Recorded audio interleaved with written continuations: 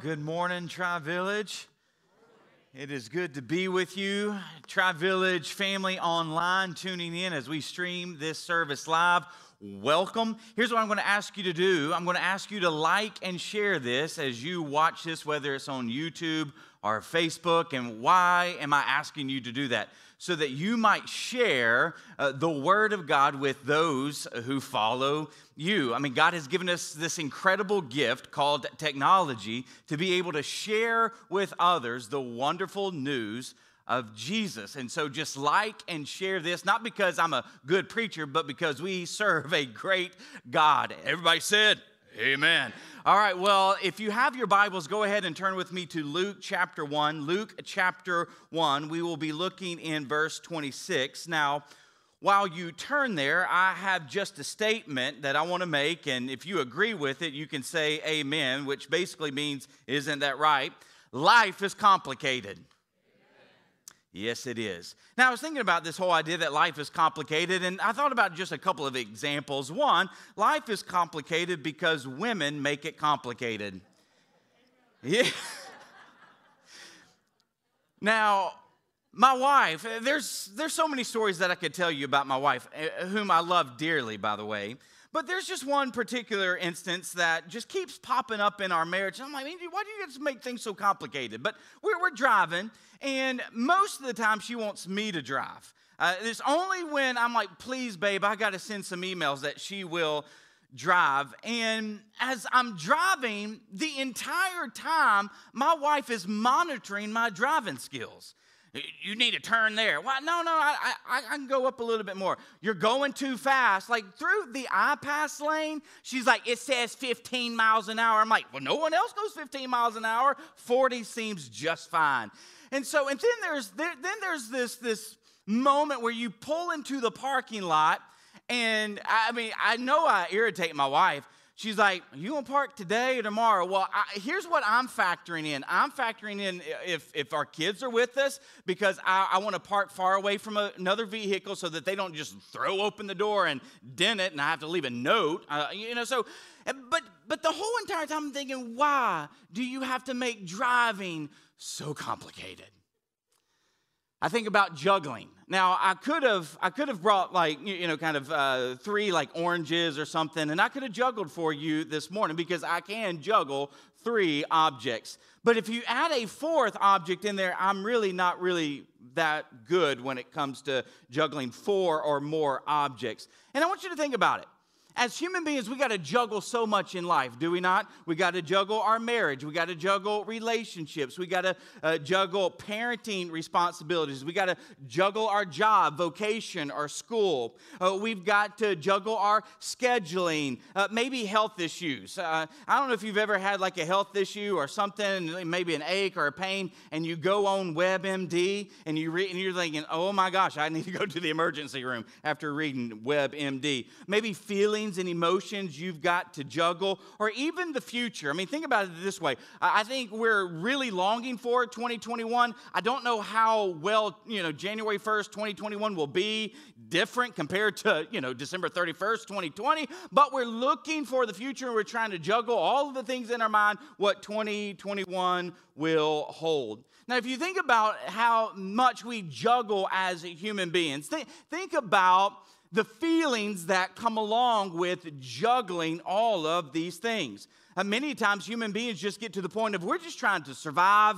We're not even trying to thrive anymore. We're just trying not to lose as many balls as possible, right? What about frustration, dissatisfaction, worry, anxiousness, depression, discouragement, restlessness, weary? And then if you think about all of the things that you try to juggle, it's just chaotic. You're trying to keep everything straight. Now, I don't know if that describes you. I don't know if that describes you sitting online this morning. But here's what I would dare say. I think it describes our world in 2020. Let me read this article that I came across. It's an AP article, Associated Press article, and it's entitled, In 2020, AP photographers captured a world in distress. So as I read just a portion of this article, I'm just going to have some pictures that are attached to that article scrolling. Here's what this author says. Behold a world in distress. A 64-year-old woman weeps, hugging her husband as he lay dying in the COVID-19 unit of a California hospital. A crowded refugee camp in Lesbos, Greece, engulfed in flames, degorges a string of migrants fleeing this hell on earth. Rain-swept protesters enraged by the death of George Floyd in police custody rail against the system and the heavens. This is the world that Associated Press photographers captured in 2020. A world beset by every sort of catastrophe, natural and unnatural disaster. And in every corner of the world, the coronavirus. Amid the pandemic, it was sometimes easy to overlook the world's other turmoil and its tragedies. A loving uncle carries his 11-year-old niece away from the devastation of a massive explosion in Beirut. Wildfires gave the American West an eerie glow. A volcano eruption clouded the skies over Manila. And perhaps the most appropriate image of 2020, it was captured during the waves of protest and riots in the aftermath of George Floyd. A protester strides past a burning building in Minneapolis. In his hands, he holds the American flag. The flag is upside down, the international signal of distress.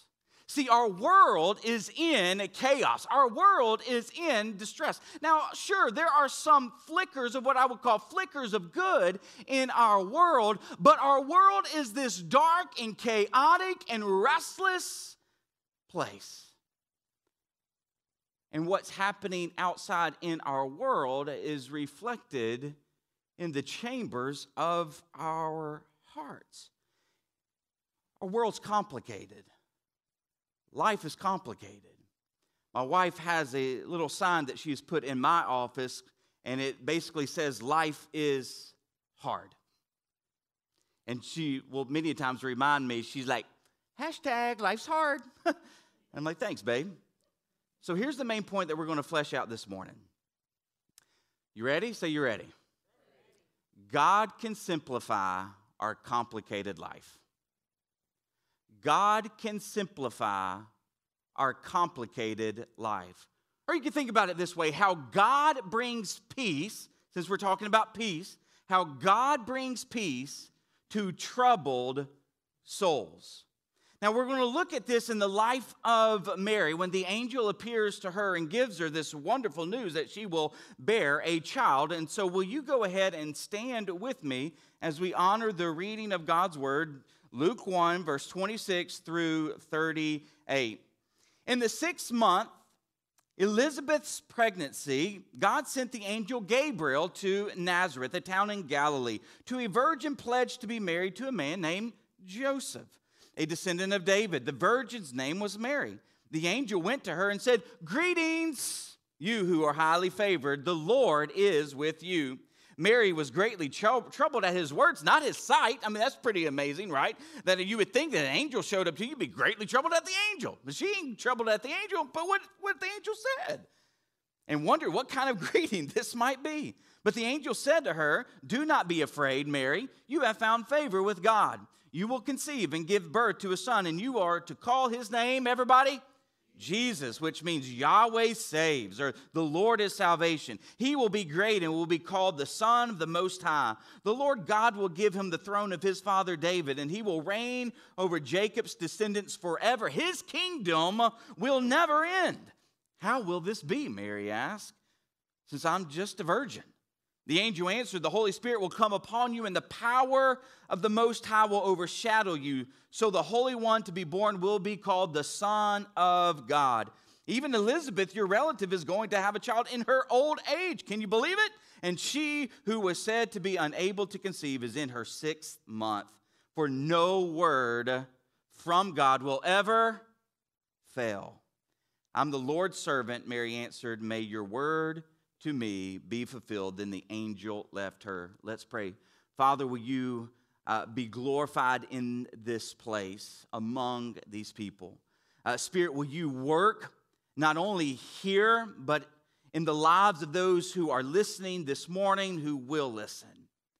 And may you do a work where you bring transformation to our lives, that you would draw people far from you, that you might simplify our complicated lives. And it's in your name we pray. All God's people said, amen. You may be seated. Now, we read this story as believers in the 21st century, and we have this kind of thinking where we're like, oh my gosh, this is amazing for Mary. I mean, Mary's like 12, 15 years of age.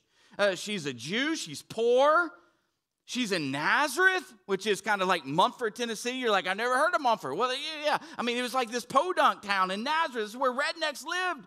Well, so you have this 12 to 15-year-old little girl, and she has this incredible news, and that's the way we would interpret it. And yes, it's great news that she's going to have Jesus, the Son of God. His life's going to be glorious, right, Mary? No.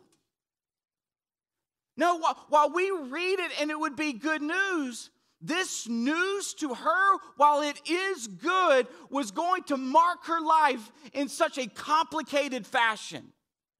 Because no one would believe her that she was a virgin who got married, who had a baby, right? Like even Joseph, we read in Matthew, like Joseph wanted to leave her because he's like, there's no way you didn't cheat on me, woman. I mean, he's not believing it. But now an angel came to him and said, hey, believe it. This is of God. But the people would not believe it. This is scandalous. She would be an outcast. During her pregnancy, after her pregnancy, it would be a scandalous family. And so this 12 and 15-year-old girl, where her life was simple there in Nazareth, she was betrothed, she's engaged to a good, righteous man, and she's picturing life forever after there in Nazareth in their simple life, but God sends an angel and complicates her life. But what we see in this passage that we just read is how God can simplify that which is complicated. When our lives are turned upside down, we're going to see how God can turn them right side up. And we see 5 truths in verses 26 through 38 that allow us to have God speak into us, into our complicated lives, to simplify them. So let me go ahead and give you these truths. Truth number 1. God loves you. Like if you want to simplify your complicated life, if you want to bring calmness to your chaos, just know this, God loves you. We see this in verse 28. Greetings, you who are highly favored. Now it's interesting, highly favored, well, what does that mean? It just basically means, oh, graced one. Now here's what kind of boggles my mind. It's kind of like, well, what was so special about Mary? I mean, she's like this 12 to 15-year-old girl from Nazareth. I mean, there's just nothing like favored about her in the sense of we would think, oh, wow, this is an amazing girl. I mean, it's not like she, made the Jewish national volleyball team. It's not like she had, we read that she had perfect attendance at, the temple, right? I mean, there's nothing about it that we would go, oh my gosh, this is an amazing young girl. But yet the angel comes to her and says, oh, highly favored one, oh, graced one. So what was it about Mary that was so nothing? Nothing. You know what that should tell us? Well, that's good news. That's good news for us. Because here's the thing, God is not looking at how wonderful you are or how great of a performer you are or if you have straight A's or if you have a lot of money in the bank or if you look all put together. God is not looking at that and going, oh, you're so favored. Oh, you're so graced. No, there's nothing special about Mary, yet God says, oh, favored one, I'm going to show you grace. See, here's a principle that we learn. Mary was not perfect, as some faith traditions would say, but she was perfectly loved by God. So here's the thing. you're not perfect, I'm not perfect, Merry Christmas. However, there is a perfect God who loves us perfectly. Now, this is hard to understand in our culture, and here's why it's hard to understand this in our culture, is because we live in a performance-based culture where we perform in order to get applause. Like we perform for our parents, especially if they really applaud us when we do something good. Oh, Johnny, you're so amazing. Oh, my gosh. And our parents think that we hung the moon. And the more we do that is good, the more accolades and the more affirmation and the more applause our parents give us. And then we I would say we grow up, but here's the thing about social media today. Now we have teenagers or even preteens that have phones and that are on Snapchat and they're on Instagram. And here's what they want. They want to take the right selfie or the right picture so that they can get a lot of likes or a lot of love. And what happens today in our culture, even among teenagers, is that when they don't get the likes, when they don't get the hearts that they long for, they're discouraged and depressed because they feel like, well, no one sees me, no one loves me, no one cares for me. And so they try to perform and they try to perfect the best selfie ever. And they put some color on it, or they put like cat ears. I'm like, what in the world? Or they'll put a puppy dog nose and they'll try to get likes. And you know what I'm saying? It's performance. And then we grow older and that just gets older. But yet for Mary, and this is what we learn, we don't have to post the perfect Instagram picture. We don't have to have the perfect family. We don't have to be perfect or performance driven. God loves us perfectly. Oh, graced one, highly favored, nothing special about her. So that's the thing. As we walk through life and all of its complications, this is something that we ought to go back to over and over again. God loves me. God loves me. God loves me. I'm graced by the Father. I'm graced by the Father. Let me ask you this. Here's just a question. What's your go-to anchor for when you don't feel loved? Like, what's your go-to anchor? Because there's going to be times in our life where we don't feel loved, where we don't feel liked, where we don't feel appreciated. What's your go-to anchor for when you don't feel loved? See, for Mary, she could always go back to, I'm highly favored, I'm highly favored, I'm highly graced. Truth number 2. This is probably one of my favorites out of the 5, and it's this: God is with you. So, greetings, highly favored one, the Lord is with you. Now, at first glance, this statement seems to be very succinct and very simple. The Lord is with you. All right, let's just move on. But here's what I was doing, though, about this one phrase, the Lord is with you. It's a simple statement, but I was thinking, okay, I was like, God, there's got to be more to this than you're just with us, right? Like we say, Emmanuel, God with us, but what does that mean? And so I went on this journey of trying to explore what does it mean for the Lord to be with you, for the Lord to be with us. The very first instance where we see the Lord with a human being, it's with Adam. God, he forms him from the dust of the ground, breathes into his nostrils the breath of life, and Adam becomes a living being. And he gives Adam this command to be fruitful, multiply, fill the earth, subdue it, and have dominion. And then he looks at Adam and says, it's not good for him to be alone because he cannot fulfill the creation mandate for which I gave him on his own. So I'm going to make him a suitable helper. I'm going to make him a woman. And so he makes Eve and brings Eve to Adam. Here's what one scholar says about the beginning where God is present with man. He notes that it is God's presence that life and purpose are found.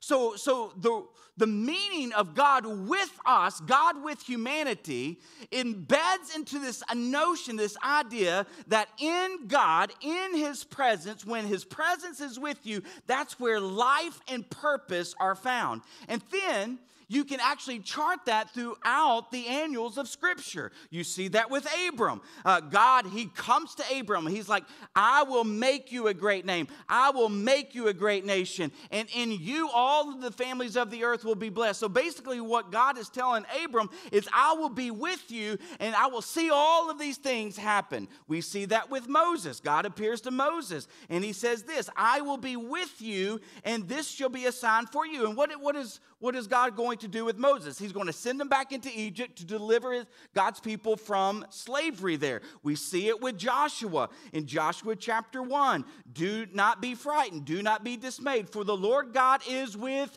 you wherever you go. Well, what was Joshua and the Israelites going to do? Conquer the promised land. That was part of God's purpose and plan. Well, we see that with Matthew 28 and Acts 1:8. Go therefore and make disciples of all nations, baptizing them in the name of the Father, Son, and Holy Spirit. And lo, I'm with you always. It was in the context of life and purpose. So when it comes to Mary, what God is going to do in her, He promises to be with her because it's in her fulfilling the plan and purpose of God. God is going to be right there with her. So when it comes to our lives,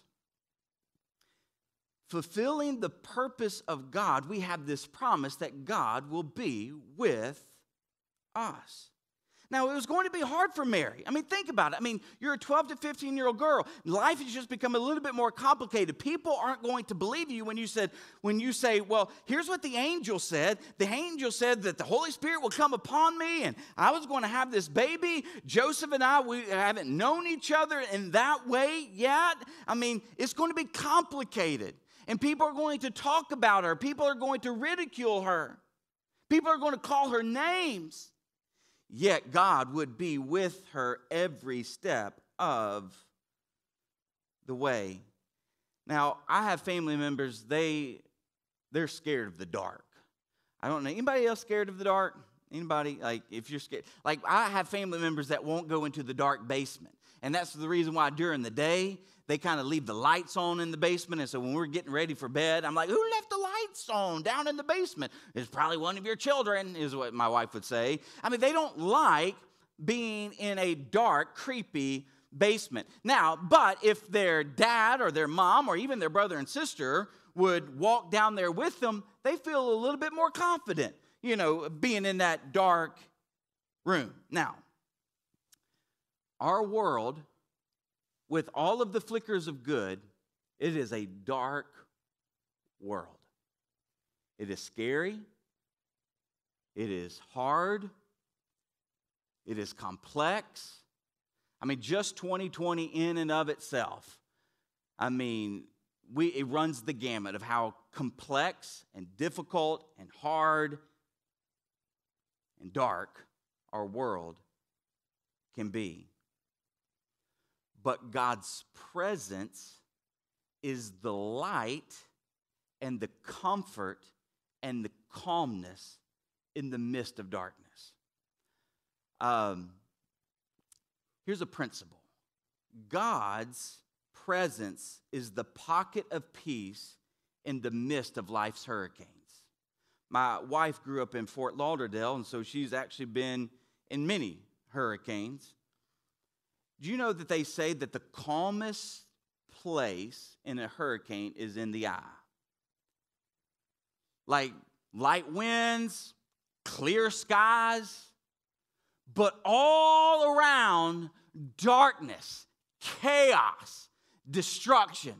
But it's the eye. Do we realize, like, our world is looking for calmness, for life, for life, for purpose in the midst of chaos and destruction and darkness. And it's God's presence that provides that pocket of peace, that pocket of calmness, that pocket of light.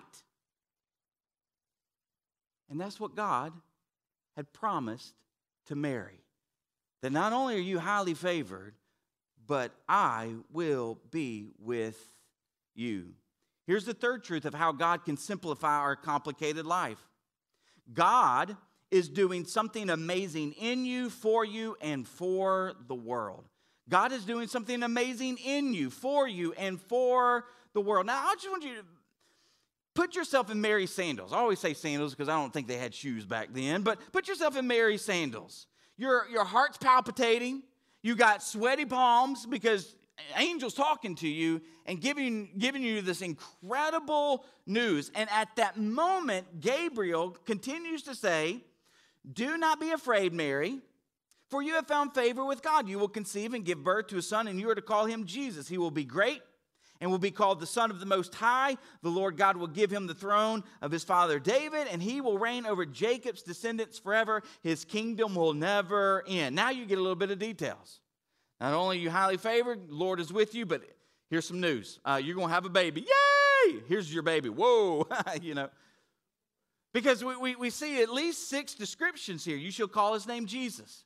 Now, Jesus is the Greek version of Joshua in the Old Testament. Joshua means the Lord is salvation, or Yahweh saves. Jesus, Yahweh saves. The Lord is salvation. So your baby has come to save you. Your baby has come to save sinners. Well, he will be great. Now, here's what's interesting about that word, he will be great. It basically means mega. It's where we get our word mega. He will define greatness, basically, is what Gabriel says. He will be called Son of the Most High. So basically, Mary, he won't be an ordinary child. He actually be God incarnate, Son of the Most High God. That's the reason why Jesus doesn't have an earthly father, because God is his heavenly father. He is 100% God and 100% man. He is the God-man. And then we see that the Lord will give him the throne of his father David. Now, I mean, this is interesting. Okay, so we know that God had promised King David way back when he was a king in 2 Samuel 7, that there would be a king that comes after him in his line, and he will rule forever and ever. So now what Mary is getting, the details that Gabriel is giving her, is like, hey, this is the one. He's going to sit on David's throne. He's going to sit over the house of Jacob, or the Israelites, or God's people, forever. And of his kingdom there will be no end. Yes, Mary, this is the one that has been promised. Now, again, 12, 15-year-old little girl, engaged, you're overwhelmed. You are going to raise the Son of God. You are going to raise the one who's going to sit on the throne of David forever and ever. Now, here's what's also interesting. What kind of kingdom will this baby bring? Well, I'm glad that you asked. We read that earlier in the service, Isaiah 9. For to us a child is born, to us a son is given. The government shall be upon his shoulders. And listen to his names. He shall be called Wonderful Counselor, Mighty God, Everlasting Father, Prince of Peace. Of the increase of his government and of peace, there will be no end. On the throne of David and over his kingdom, to establish it and uphold it with justice and with righteousness from this time forth forevermore. Here's the thing I would say. In the history of mankind, there's never been a kingdom, there's never been a government like this. But with Mary's baby that she will give birth to, he will bring that kind of kingdom. Now, here's what is so interesting when I talk about God's kingdom. It was initiated in the garden where it was undermined by Adam and Eve. It was foreshadowed in Israel where they fell miserably in living up to God's standard. It is inaugurated at Jesus' first coming. So his birth inaugurates, his ministry inaugurates the kingdom of God here on earth. His kingdom is reflected in the church, and then it will be consummated when he returns again. So I give you that picture just to say, where is God's kingdom now? Where is this kingdom now? It's here with you, not in this building, with your presence, with God's people. That's the reason why there should be no racism here. That's the reason why we should get along in great harmony. That's the reason why we should be kind. That's the reason why we should embody the fruit of the Spirit: love, joy, peace, patience, kindness, goodness, gentleness, and self-control. Why? Because God's kingdom has come to reign in our lives. And see, and that's what Gabriel is telling Mary about this child. And so, but it wasn't going to be easy. It was actually going to be messy. Now, years ago, we were really into Property Brothers, which I think they were based out of Chicago, and then Fixer Upper, which is like kind of my kind of people, Chip and Joanna Gaines from the South. And so if you've ever watched any of those kind of shows, it's really interesting. They're going to take these couples or these individuals, and they're going to go find them a house that they can afford that really isn't their dream home, but they're going to convert it into a dream home. And so you have to kind of see the potential if you're going to go house shopping with these people. Well, if you've watched those shows, it's kind of dramatic because they show you the house and they show you what they're going to do to it, but then there's always these complications. It always gets messy before it gets better. And then they'll come up, I got bad news when we knock down the wall. We got to do this. We got to replace this. We can't do this. And so, again, they kind of string you out. All along, they know where they're going. Well, see, here's what we need to realize as the people of God in a complicated and hard and difficult life is that the world and our lives is a remodel in progress. It's a remodel in progress. That God is in the process of remodeling and restoring the created order, and He's in the process of remodeling and sanctifying our lives. And it's messy. But it's in the mess, God is constructing a masterpiece. So this is why when life gets complicated, when you get overwhelmed, when you are confused, here's what you just need to say to yourself.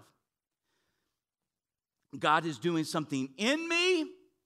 God is doing something for me and for the world. God is doing something in me. God is doing something for me. And God is doing something for the world. In your mess, God is constructing a masterpiece because it was going to get messy for Mary before she saw the masterpiece. And so that's a truth that helps us simplify our complicated life. Truth number 4. I like this one. God has the details covered. God has the details covered. I find this passage so amazing. Because I'm trying to put myself in Mary's position. And so here's what she says in verse 34. How will this be since I'm a virgin? So it's really interesting because if you've read the story of Zechariah about the angel Gabriel coming to him in the temple saying, hey, you're going to be with child. And he doesn't believe it. It's more of this doubt of unbelief. And then what does Gabriel do? Well, he's like, you're going to be mute until your wife delivers John the Baptist.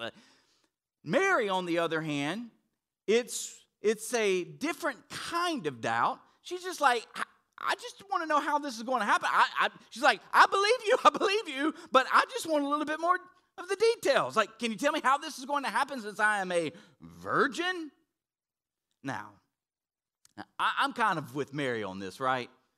I'd like to know the details, how this is just going to happen, because this is impossible, which we'll get to that in a second. But here's what Gabriel says. The Holy Spirit will come upon you, and the power of the Most High will overshadow you, and therefore the child to be born will be called Holy, the Son of God. That's the only details he gives her. That'd be a little frustrating.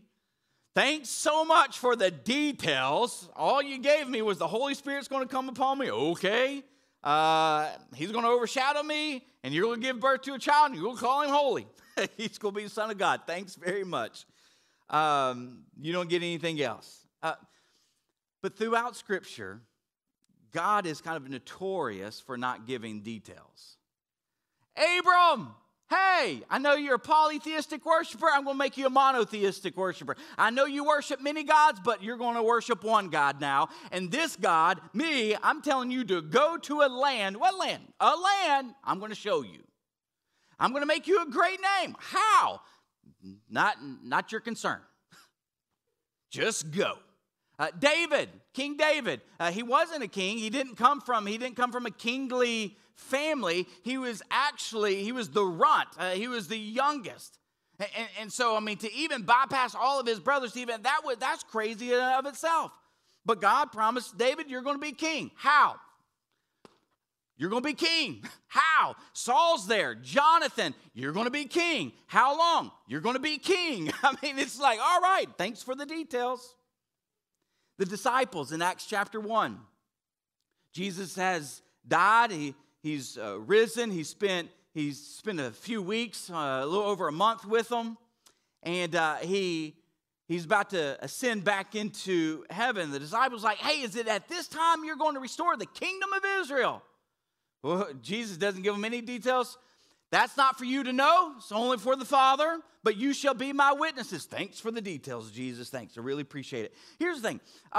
When it comes to using Waze or Maps or Google Maps, I don't know which one you use. My wife prefers Waze. And I say my wife because every time she's in the co-pilot seat, she's using Waze. Now, here's the thing that I know many times about my wife is that she will put in the address and then she will look at all of the details of where Waze will be taking us. And if she doesn't like it, she'll change the route.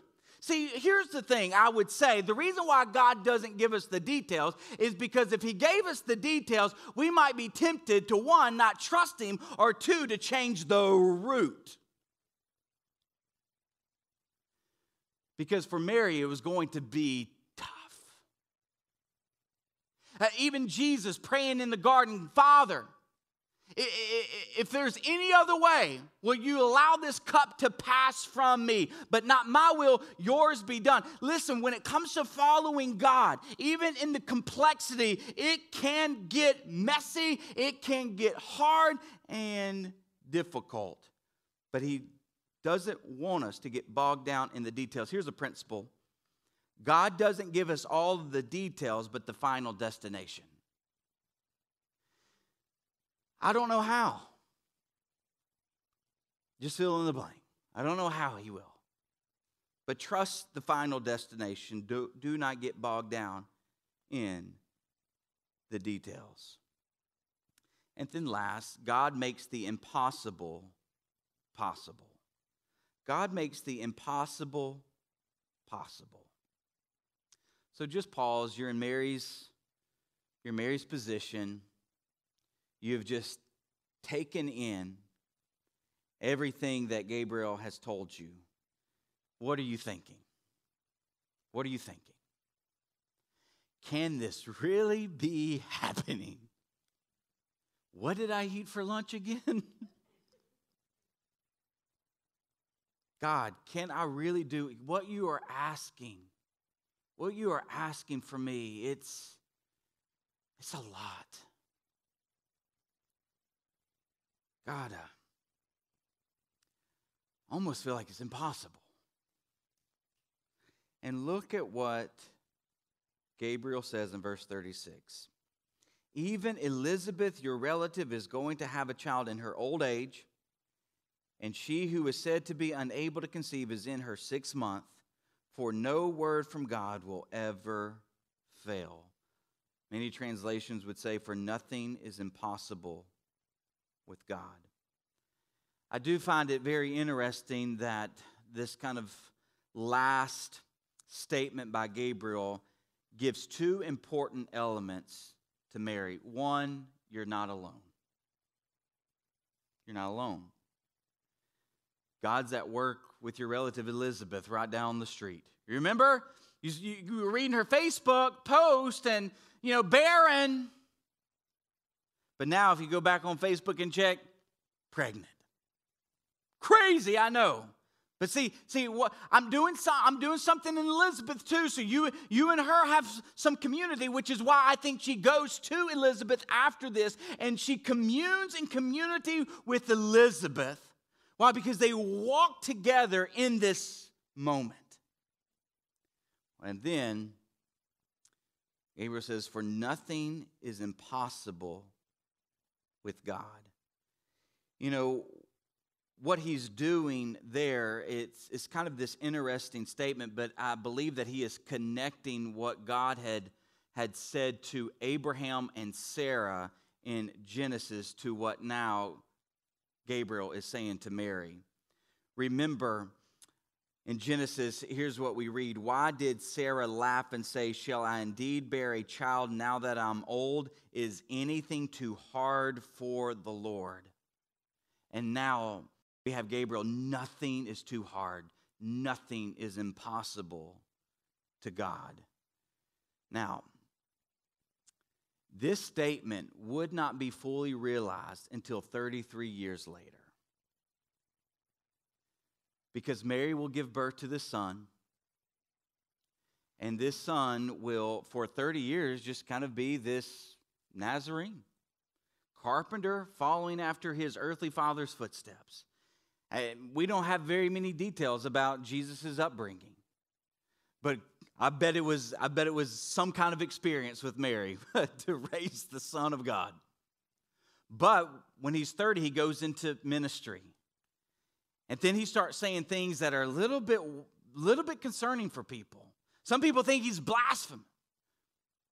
Like, some people think, "Oh my gosh, you got the devil inside of you. Who do you think you are?" And now you would think kind of by this time, the storm has passed. Maybe people aren't saying as much as they once did about Mary, but now her son is saying all of these things and basically claiming that he is God. Not basically, but saying that he's God. Well, it's par for the course. You remember Mary? You remember all that scandal early on? This is that son. And then he would be crucified 3 years after his ministry started. Mary was there at the cross. Jesus looked at Mary, looked at John, and said, "Behold your son, son, behold your mom." Mary would see the death of her firstborn son, shattered, broken. And could you imagine? Now, Jesus did say he would rise again, but I mean, you're Mary now. You're probably 40, mid-40s, and you just saw that your son died, and they put him in a tomb. But over and over and over, just because how you're thinking life's messy, life's hard, life's dark, life is complicated, life is painful, I'm in distress, but in your mind, you continue to speak these truths. Highly favored, the Lord is with you, that God is doing something in you and for the world. God has the details. I don't know how. God has the details of what is impossible to me. Possible to God. And 3 days later, you hear the rumor that your son is risen. See, it's the resurrection that is the crescendo, that what is impossible to us is possible to God. Nothing is beyond power. So I don't know where you are today. I would say I know where our world is today. We need healing. Nothing is impossible to God.